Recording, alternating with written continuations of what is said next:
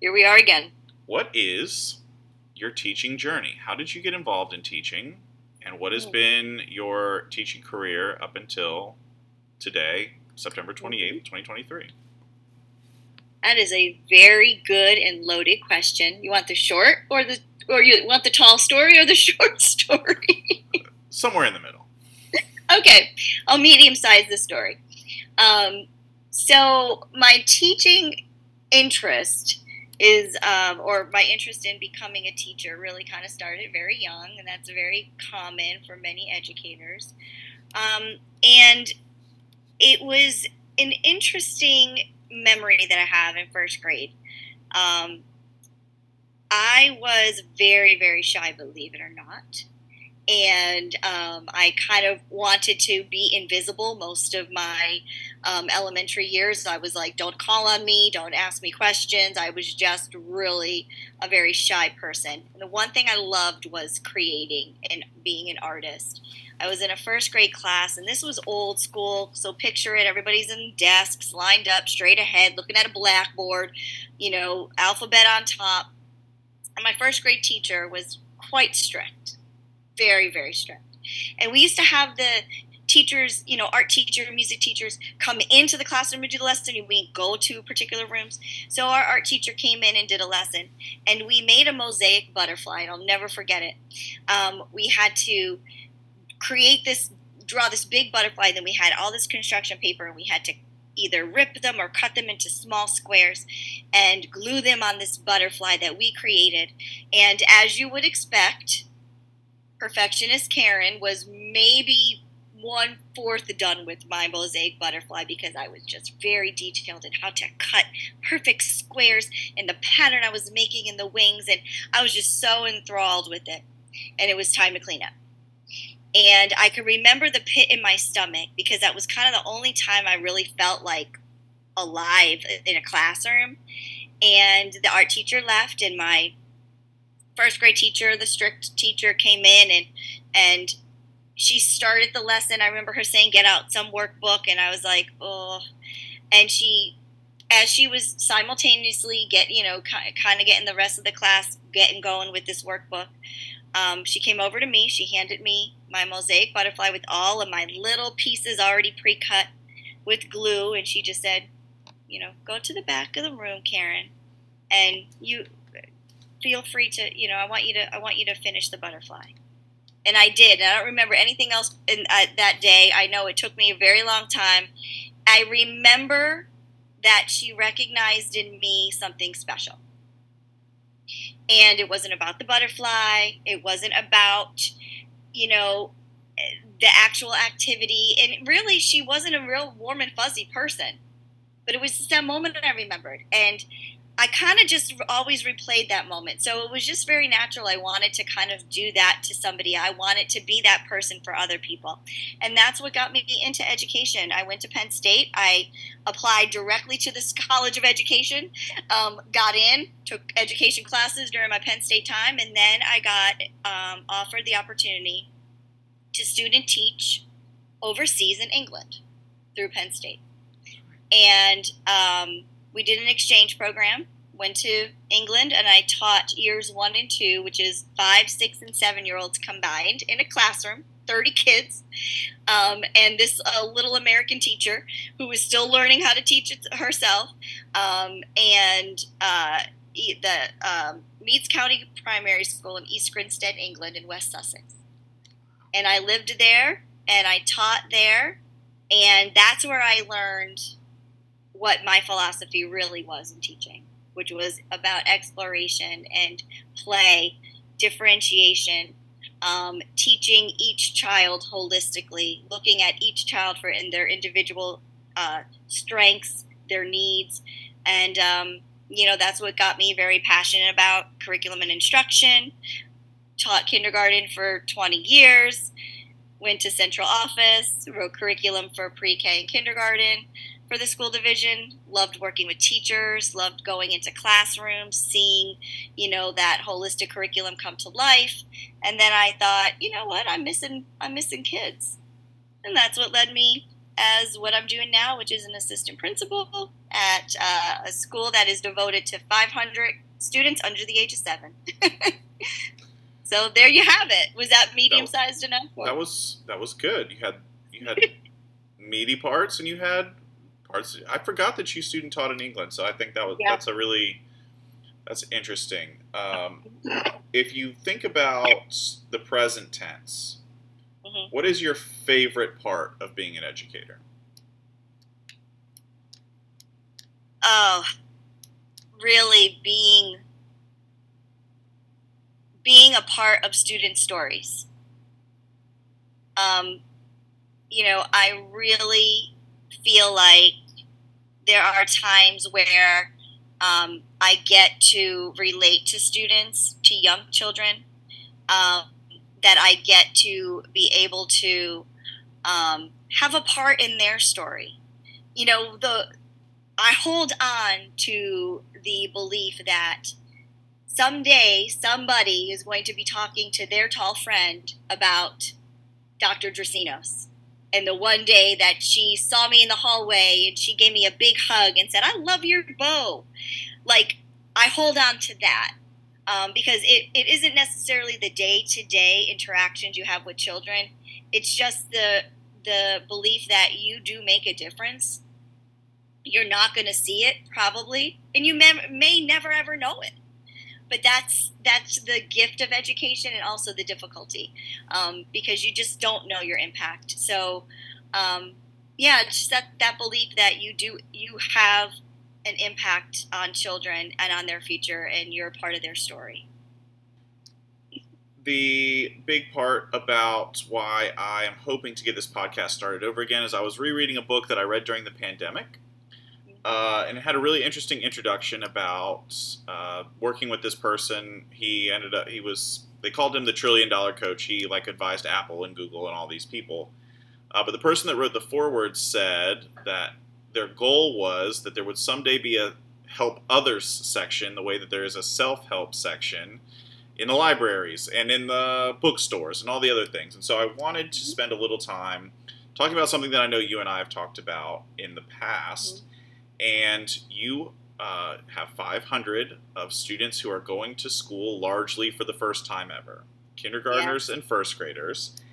And what I'm wondering is, as someone who will very soon send their child to kindergarten and first grade for the first time, what are some things that parents can do to help their children be successful in preparation for kindergarten and first grade? Mm-hmm.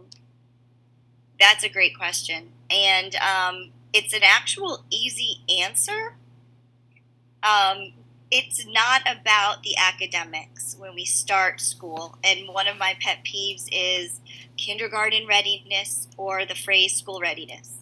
I don't believe you can define that, because when you're born, you're ready to learn. So the only piece of solid suggestive advice that I give families, and I'll continue to give families, is to allow and encourage your student, your child, to play with other like-aged peers. Observe their interactions and do what a coach would do. Give feedback, praise, and then give a suggestion. So, for example, a lot of times you think, oh, let's have a play date, and then the parents are in another room, and you're not really kind of watching what's happening. You know they're safe and they're having a good time. Actually watch how your child interacts with other children. And then say, hey, I love how you gave, Billy that toy. I loved that. Dude, you all so excited to get that toy? That's called being a good friend. You made somebody's heart really happy. Have those conversations about the interactions that your child has with other children. Because coming to school, the most important thing is the experiential learning and is the socialization.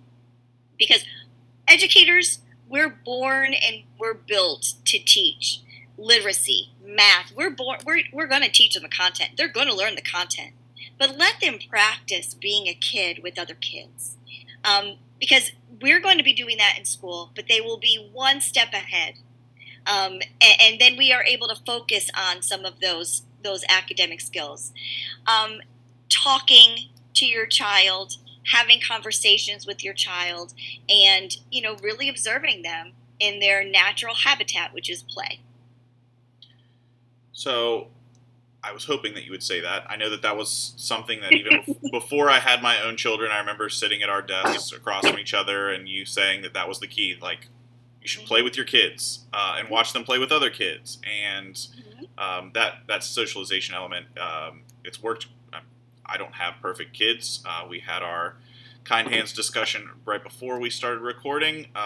She's not perfect, but I feel like she has been well acclimated to a lot of settings because we had done some of those things. So I can be a testament to some of that. Play is their natural habitat, their natural ability. That's what they're born to do, right? They're born to interact, they're born to engage with others, they're born to play. That's their learning, that's their interaction, that's their work. Play is the work of the young child. Tell me about some of the things that you feel like really helped your teaching journey. So were there times, places, spaces, books, experiences that helped you that you're like, man, I was a different person, different educator coming out of that? My little curriculum book, reading a scripted lesson, that's not teaching. So that was a really big eye-opener for me. The creative journey of what that entails and the creativeness and the trust that educators overseas were given to teach the curriculum. And what I mean by that is it's a lot of work, but it was meaningful. In England, they have a national curriculum, and so they just have what we would have our SOLs in Virginia, Standards of Learning. They don't have any curriculum to help that teacher teach those standards. They themselves create integration. They themselves teach thematically. And how they do that is they ask the students what you want to learn about. And they then create that integrated curriculum piece. The other opportunity I have stemming from that is that passion of integrated curriculum. And so taking that into account, that's what I got my master's in, integrated curriculum. And I had the opportunity to do a presentation at a university. And lo and behold, who was sitting in my session was Grant Wiggins. The Grant Wiggins. The Grant Wiggins. He happened to be the keynote speaker at Roanoke College at Margaret Sue Copenhagen Institute, and I was presenting. And he came up to me afterwards, and I presented about this type of learning, and he said to me, "Spot on." Wow. And I was like, "Ooh." He had, that was a year or two before he had passed away, and it's just a gift, a moment of like, whoa, that was, first of all, like starstruck, and then also like, wow, I got a stamp of approval. That's pretty cool. Yeah, very cool. And then I would say another very big experience is I decided to take the first teaching job I ever got offered after Penn State. I just wanted to just go and teach. And I got offered a school in Capitol Heights called Carmody Hills Elementary School. It's in PG County, but it's about 2 minutes away from D.C. It was how they classified it, racially non-diverse Title I school. And what that meant was on our demographics, it was 99.9% African American. My first year teaching, and was there for 9 years. But that first year, second year, I would get calls in the office saying, a family doesn't want their child to have the white teacher. And at first I thought, like, that's so hurtful. My feelings are hurt. And then I realized, no. My job now is to prove that I will love their children because they're going to be my children. By the end of me leaving, and the only reason why I left was my husband, John, got transferred, and so military, and we moved. I had families calling to say, I want my kid in her class. I became a part of the community. And that's when I realized how important it is as educators to become a part of the community in which you teach. Because you can't do it in a silo. You can't. Your classroom door needs to be open to the community. And you need to become a part of that to truly reach the students. And so that was another opportunity that I'm very, very thankful and blessed that I had, because it put a lot of things into perspective for me, and I believe I'm a different educator because of that. Best book or resource that you have found helps others build their capacity? Or has built yours? To be a teacher or to be a human? All of the above. Boy Who Was Raised as a Dog. I knew you were going to pick that one. I knew you were going to pick that one. I almost didn't ask because I knew it was going to be that one. I wish I could sit here and tell you. I mean, I have so many books that are in the education genre that are great texts about curriculum and about feedback and about X, Y, and Z, and they're all great. But if you're an educator, you have got to be a person who loves human development. And with that, you have to love the highs and the lows of the individuals you teach. You've got to understand that the experience of people, no matter how old our children are or how young they are, you come with experiences, and those experiences are perceptions, and oftentimes that leads to trauma. And you have to be cognizant of that, because you're not teaching silhouettes of people, you're teaching hearts. And yes, we're trying to build the mind. You're teaching hearts. You're teaching little humans, big humans. You have to know what that entails. That book, and I've read it 4 times, and those folks out there listening to this who know me, I've shared that book to many people. I have notes all around it. They're like, it's just way too distracting for them to read the book that's actually notated. You will cry. You will have to put it down and pick it up at a later time. It hits your heart. And I'm a big fan of Dr. Bruce Perry, who is a psychiatrist, has a PhD and MD, neurosequential work he does, but he has shed some light on this. And not a lot of educators could think that this would be a book that would be for them.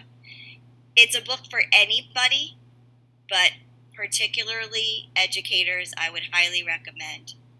Put that on your holiday list, and you won't be sorry that you would have read that book. You will be taking those stories with you for the betterment of children that you teach. 2 more. The next one is a little bit loaded, but not terrible.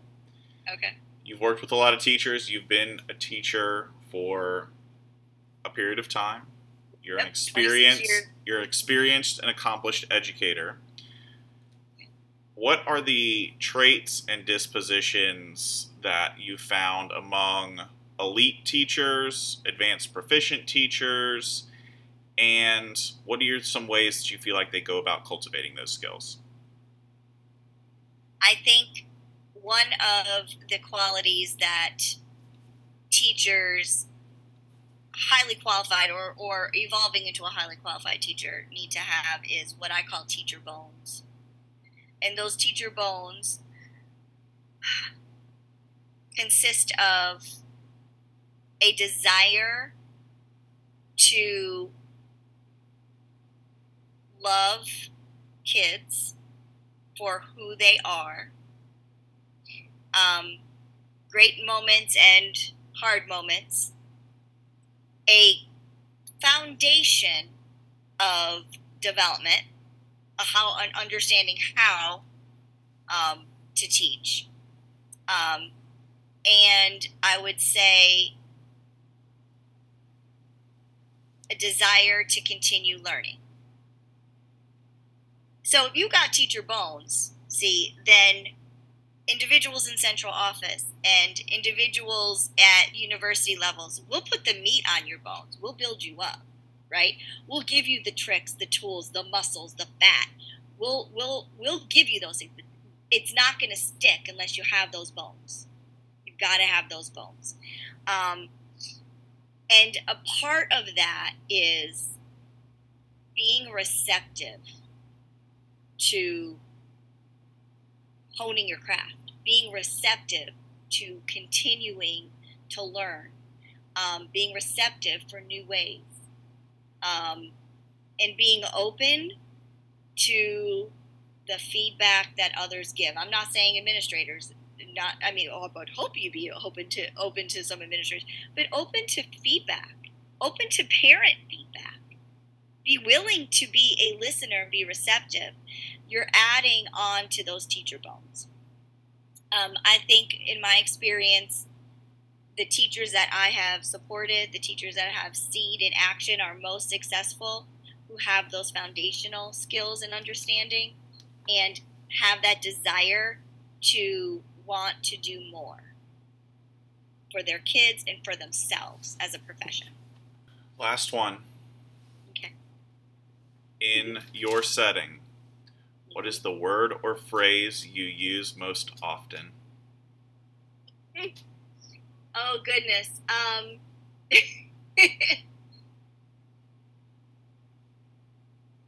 I call all of my students love.